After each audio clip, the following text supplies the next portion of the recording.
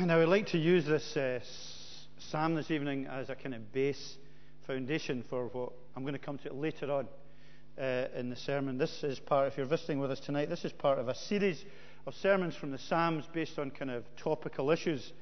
And the young people then go and meet up together at Identity, and they have some questions to discuss based on what we said. Sometimes that will expand on what has been said from the pulpit. So this evening's theme is sex and relationships, and I would expect that there'll be rapt attention this evening for this particular subject. I just hope it's not like sex is so often a huge letdown for so many people. And it's a vast area. It's a vast area to kind of summarize in a sense and deal with. And obviously then we're just going to look at some basic principles. And we're going to try and put it in its biblical context. And then I'm going to come round to this particular psalm and the theme of the psalm. But why is there such an interest in this subject? Why would we be rapt by a subject like this and maybe not by some other subject, some other theme? I think part of the reason is because God has made sex such a huge part of life, such a huge part of all of our lives, one way or another. It's a powerful, basic instinct in every human being, maybe for some more powerful than for others. And it's a powerful instinct for good. That's how God intended and created it, as we'll go on to see. But we also recognize, because of sin in the world and because of the fall and the brokenness of this world, it has also become a powerful instinct for bad, for evil as well. And so much of what's connected with sex and sexual behavior and sexuality has become a reason for division and for hurt and for loneliness and for isolation and for an exposure of vulnerability that is the very opposite of what God intended for it, as it is God's gift. So what I want to do to begin with is put it in the biblical context positively, because I think, there's an image, there's a thought that Christians and the Bible is negative about sex and negative about sexuality. It's a necessary evil. That's not the biblical teaching. That's not what the Bible says at all. Sex in the Bible is a great gift from God. And right from the very beginning, it's put in its context. There's one very simple phrase right from the very beginning when it speaks about Adam and Eve coming together in marriage, that the two will become one flesh. And that's absolutely, fundamentally, categorically speaking about them coming together as individuals, psychologically, spiritually, emotionally, and physically as well. And that is absolutely part of what God's intention was for humanity. And there was this unashamed nakedness right at the beginning, where there was nothing to hide, where there was no duplicity, where there was no lust and impurity. And it was an absolute, honest, completely open relationship between each other in a marital context. And that was God. Sex was part of God's gift to humanity at that level. And even throughout the Bible, we see it as something that is and can be celebrated. We can look at, for example, the Song of Solomon in the Old Testament, a fantastic love story and a celebration of marriage and love and sexual activity within that. But always, from the beginning to the end, and I'm not going to say anything new or radical tonight, so I'm sorry if I'm going to disappoint you at that level.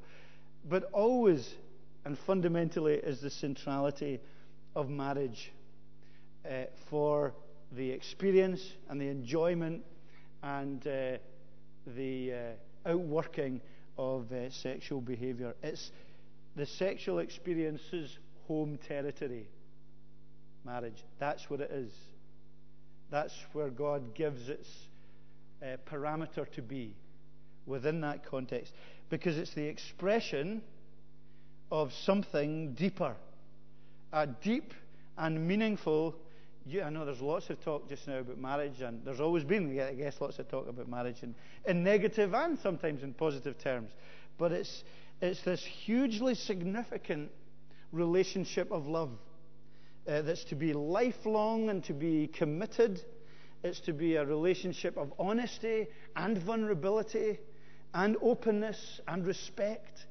A hugely loving relationship that is to be the company of and the groundswell where sex is to happen, and it's to be in the context of giving to one another. It's central to the whole concept of marriage within the Bible, of that loving, caring, respectful, gracious relationship between two people. And it's the expression, the physical expression of that. So it's within that context. See, that's hugely important.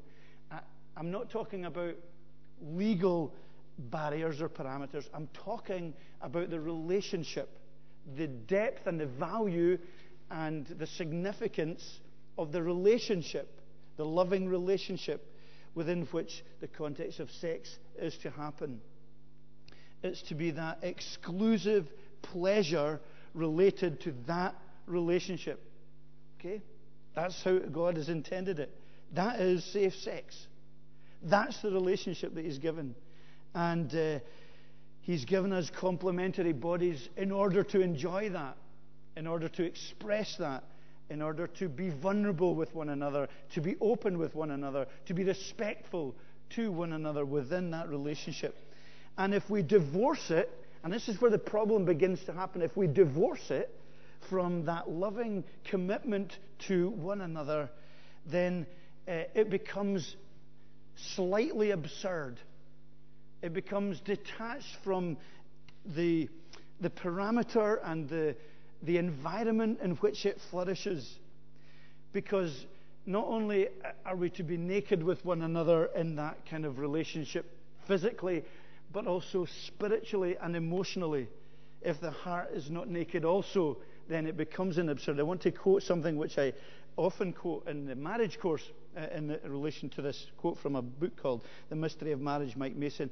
To be naked with another person is a sort of picture or symbolic demonstration of perfect honesty, perfect trust, perfect giving and commitment.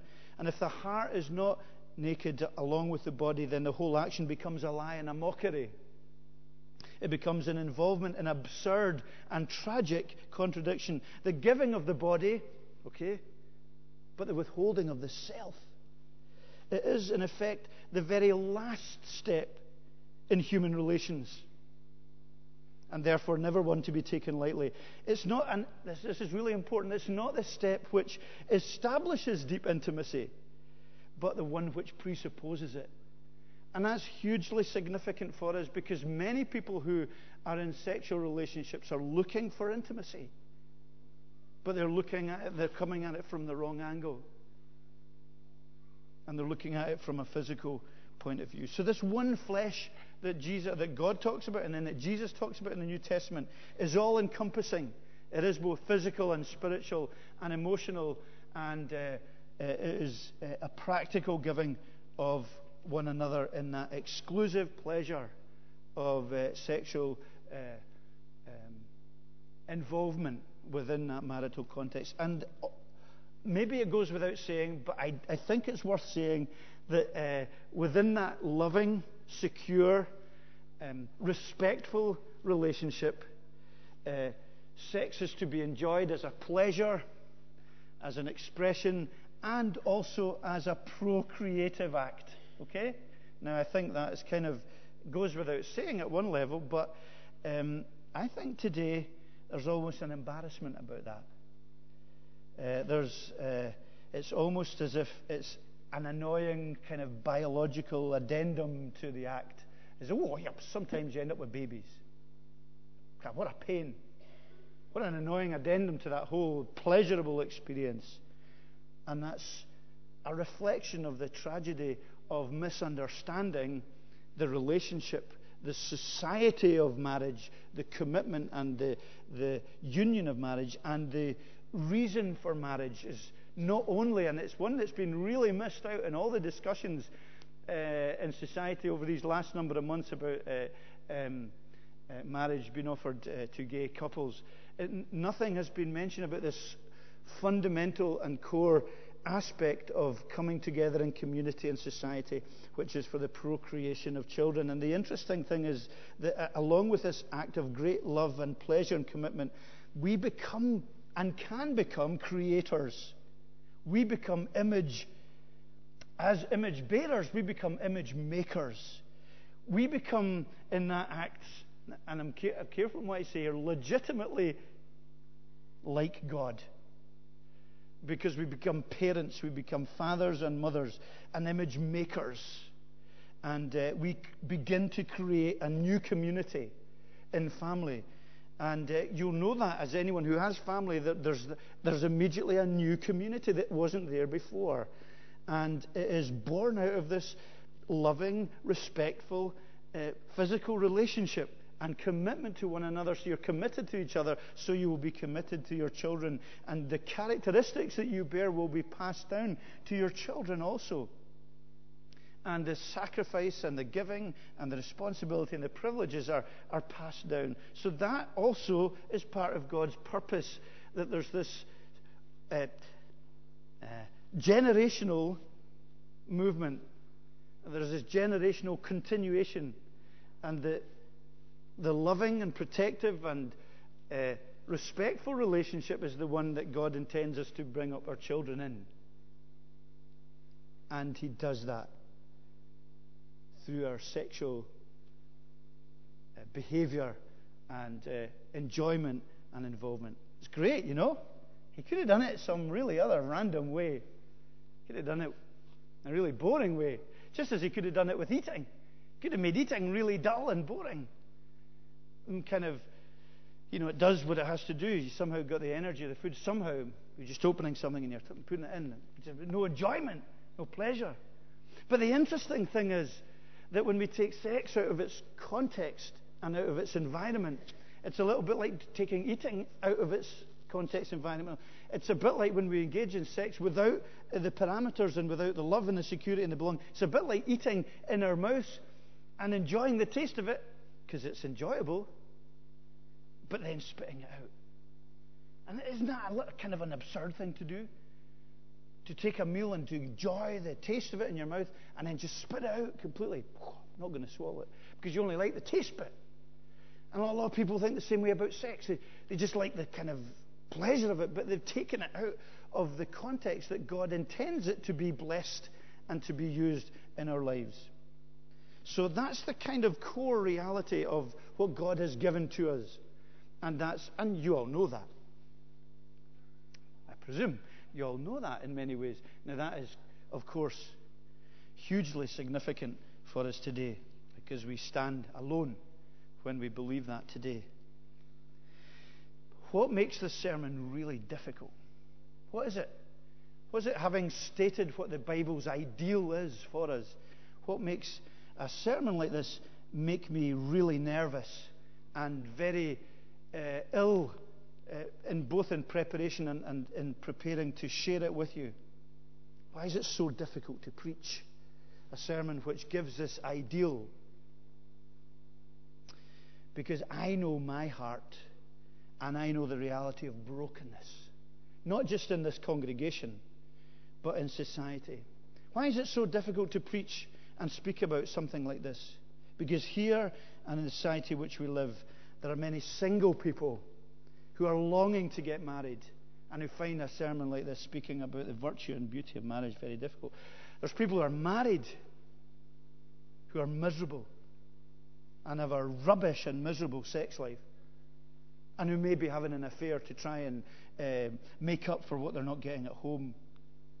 There's couples that can't have children. There's couples who are drifting apart, who look at the ideal and scoff at what is being said. There's people who are gay, people who are struggling with same-sex attraction, People who are in relationships with other people who are not Christians and who don't share the vision that the Bible gives about marriage and about sex and about sexuality. Who don't share that worldview and who don't share that. There's people who are married, unequally yoked with people who are not Christians and struggle and battle with it. There's people who have no self-esteem, who have eating disorders, or who are finding themselves in hugely difficult situations. There'll be people here who are addicted to porn, who sense a huge amount of guilt because of sexual sin in which they're engaged. Who are sexually active outside of marriage and yet profess faith. Who are guilty, for whom sex is crouching at the door. People who are in abusive relationships, or have been in abusive relationships, or have been raped. People who are struggling to marry the beliefs and ethics of Christ and the gospel with what they see every day and what they feel in their own hearts. I mean, that's the reality, isn't it? Let's stop just thinking that we're all looking good and feeling good and smiling nicely and everything's well in our world and that we don't have any problems with sexuality. Yeah, the Bible's fine, it's no problem. That's easy for me. Is that what we're going to be like? Is that the kind of nonsense that we're going to tell ourselves and others? That we're all fixed, we're all together, we don't have any struggles, don't have any problems, we have perfect marriage, 2.4 kids, everything's going swimmingly. It's great. Is that how we're going to be in our singleness or in our married lives? If we're not honest with each other, is it not that it's a world of brokenness? Do we not recognize we live in not only a world without parameters, but our hearts without parameters? And what the world sees as the norm for sexual behavior, Christ Jesus sees so often as a consequence of sin. And what does he do? He weeps. He weeps at the brokenness. He weeps at the mess. He weeps at the broken relationships and the broken hearts and the broken sexuality and the twistedness and the way we've taken it from its context and divorced it and abused it and made it a self-satisfying gratification.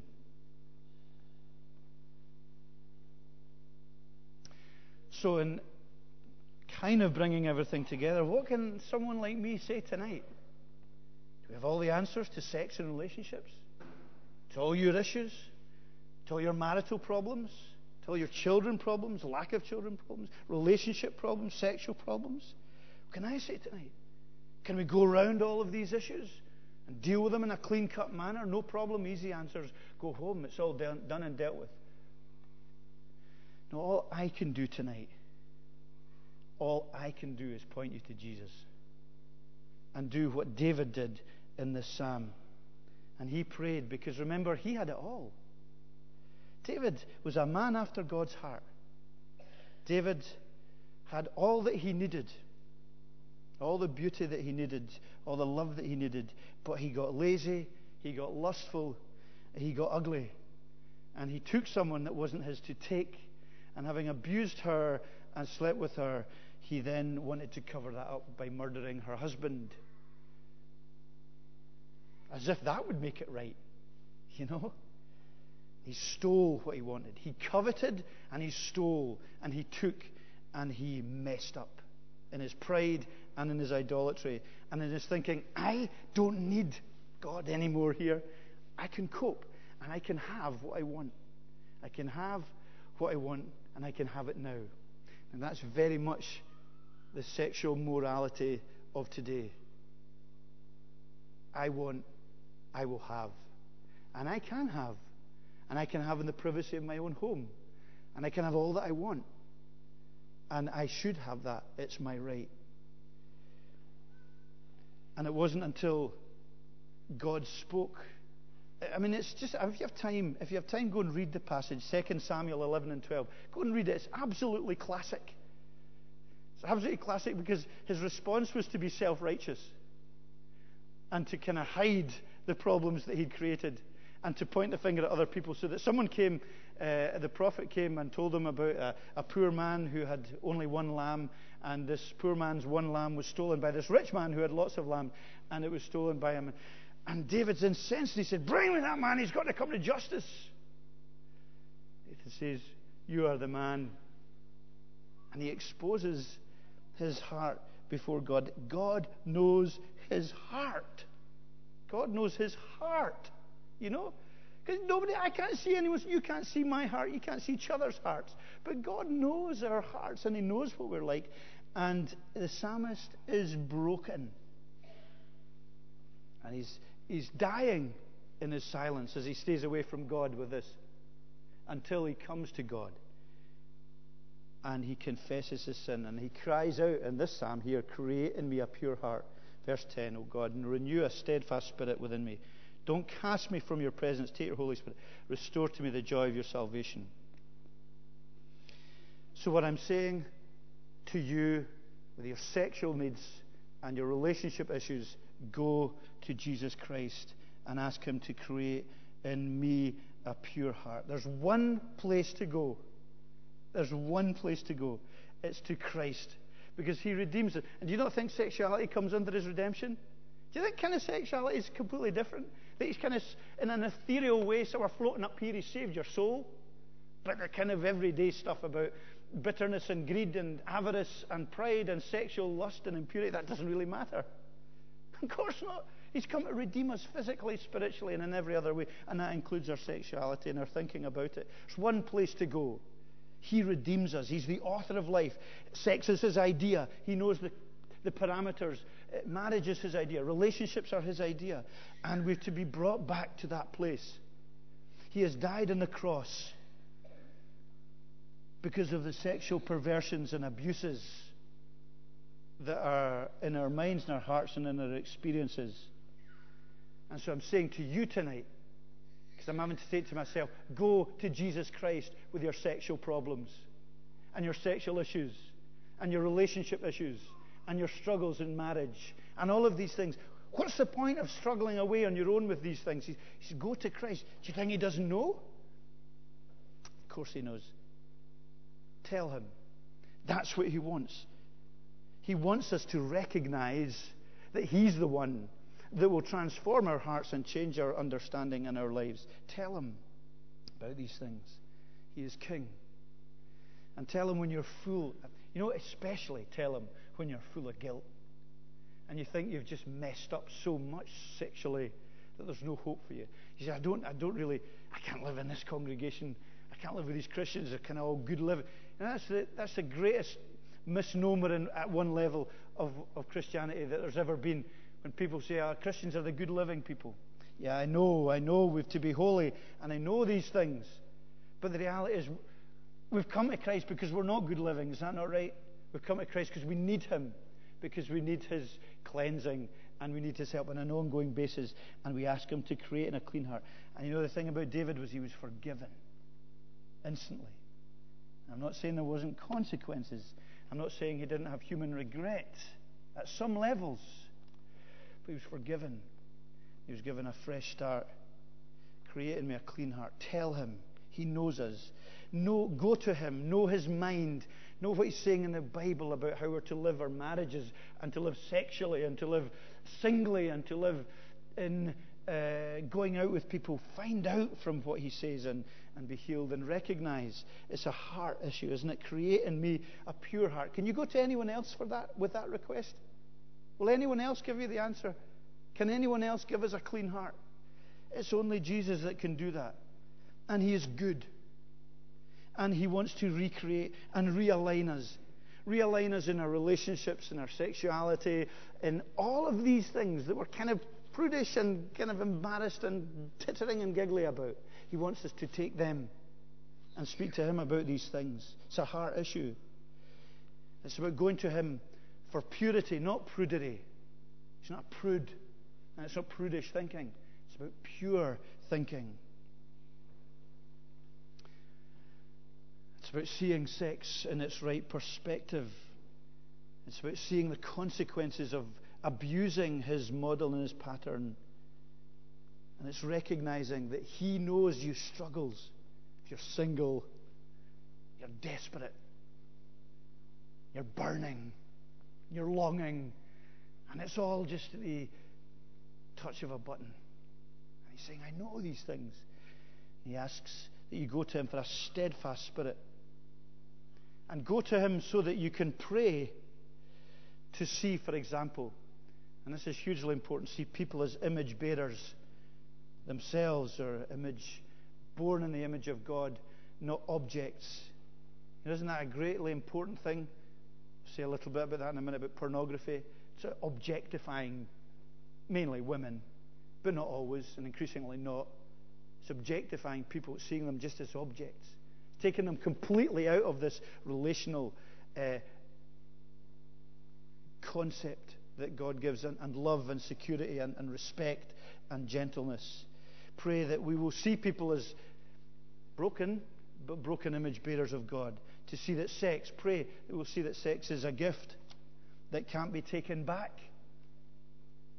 And that it's not a raw biological function that just has evolved within us for our self-gratification. Because isn't that so often what it is for us? That we see it in these terms. We see it as for me to enjoy and for me to get pleasure from, whether it's individual or with someone who happens to be there. To see it differently. You're struggling with pornography. Who's not struggling at one level or another with pornography at different areas in different ways? What are you going to do about that? I don't know. But one thing I can encourage you to do is pray for the people that you're looking at. Pray for the girls or the guys that you're tempted to watch. Pray for them because they're enslaved. Pray for them as they give and sell. They're prostituting their body for hundreds of people, 200s of people on a monthly basis. Pray for them as they fear disease and as they are engaged in the objectivization of their own gender. Pray for them as they're getting old and will be thrown on the heap. Pray for them, for often they'll be violated and abused, and they'll be drug users. It's not glamorous. It's not freedom. It's not joy. It's enslavement. Pray for them. Pray for them, and it'll be hard to look at them. Hard to look at them. Pray if you're here and you're longing in your marriage for children and you can't have. Pray if you're longing for a partner in your singleness. Pray about that. Cry out to God. Wait for him. Look for him. Value who you are in your singleness. Don't jump into any kind of bed or any relationship just because it's available. And recognize the danger of temptation, but especially temptation and opportunity. When these two come together, they're a powerful, powerful mixture. Temptation is one thing, we all are tempted. But temptation and an opportunity, man, when they come together, they're powerful, really powerful. And pray against that.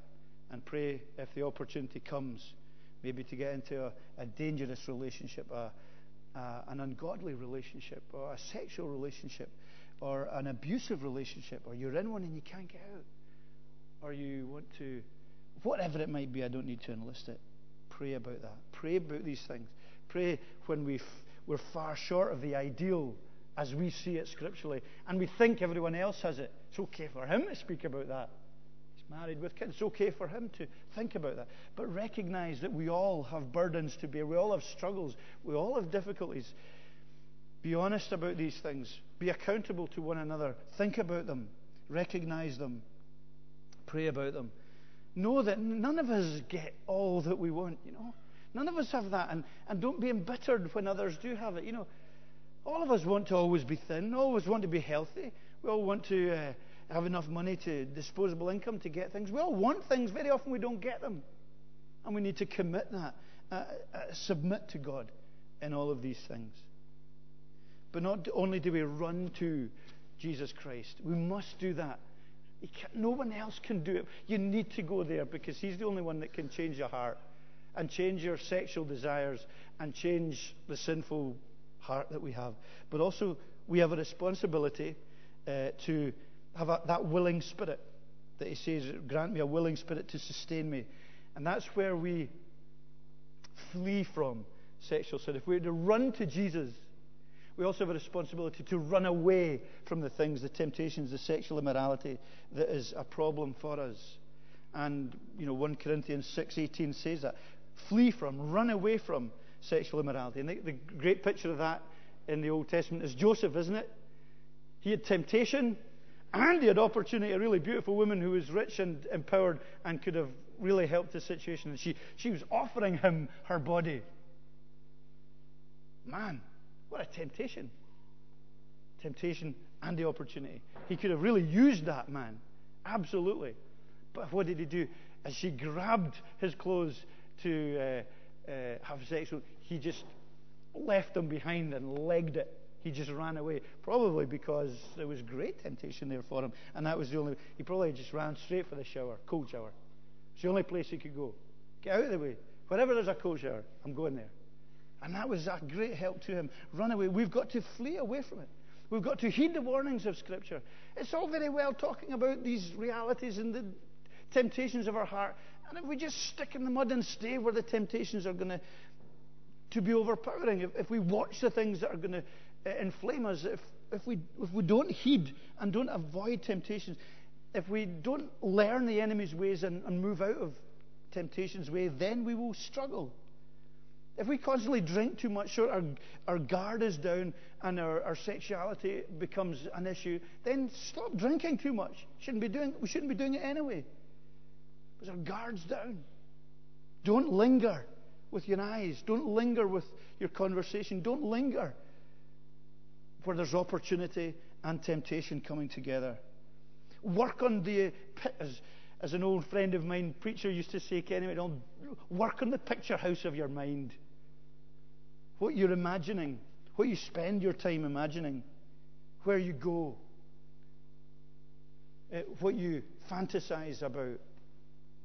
Be alert. Run from these things. Run to Christ. It's a spiritual relationship that's core to everything, but also a practical putting it into practice in our lives by running away from the things. And that applies in any context, not just in this context. And then be those who believe in spiritual joy.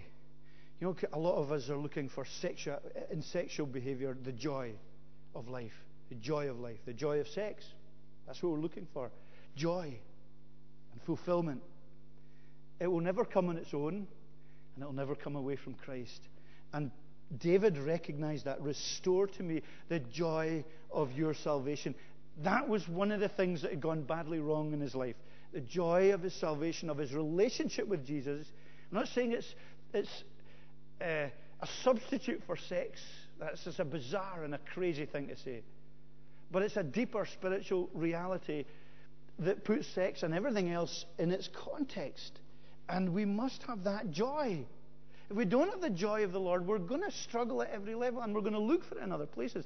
And we've got a wrong impression of what Christianity is if joy isn't at the very core of it, and if we're looking for joy elsewhere.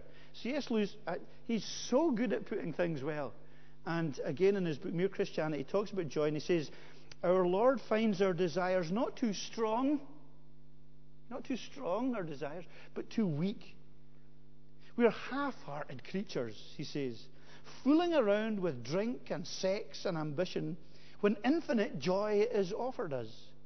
Like an ignorant child who wants to go on making mud pies in a slum because he cannot imagine what is meant by the offer of a holiday at the sea. We are far too easily pleased. Is that not an absolutely brilliant picture?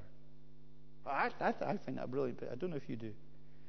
But we're often just making mud pies in the slums because we won't allow the imagination of grace take us to where he wants us to be. Have a holiday by the sea. Believe in the joy of the company of God in our lives. Put him first, and all these things will be added to us. It's about perspective and alignment. And when we get that relationship with him, I'm not saying get it right, but when we're focused on him, we take all the wrongness that we have, and all the bitterness, and all the pain, and all the suffering, and all the guilt, and all of these things that, come on, let's be honest tonight, we all have. Take them to the cross.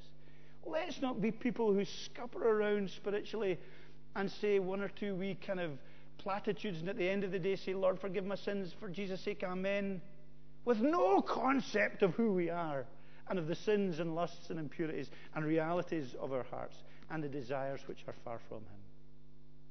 So it may be that I don't have the answers, I'm going to the youth conference next week to speak with Katrina on relationships. We don't have the answers.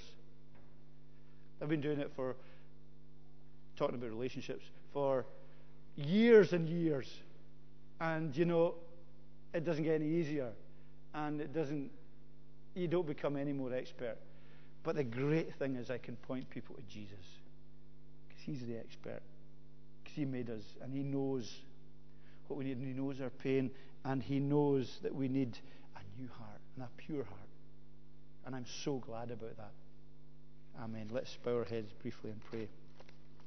Father God, we ask that you would take your word and apply it to us in this difficult and sensitive subject. Help us to know what your model and your ideal is for us in Christ. Help us to remember that there are greater and more important things, even though sometimes, especially in this world in which we live, you would sometimes doubt that. By the way we act and the way we think and the focus of our minds. Remind us of the brokenness, of the emptiness, of the starvation, of the tremendous needs that are in this world around us. May we not be obsessed with our own rights and our own feelings and our own needs, but may we come to Christ and just worship you. And thank you for what you are, and thank you that we don't need to be absolutely self-obsessed and self-demanding and claiming our rights. We know the rights that we have been nailed to a cross, and that we are servants of the Most High, and that we have a life of eternal bliss to look forward to. And may we just serve you in our singleness, in our marriage, in our childhood, in our old age, in our brokenness. May we find healing. Keep us from being judgmental, and help us rather to be part of other people's healings also. We do pray that in Jesus' name. Amen.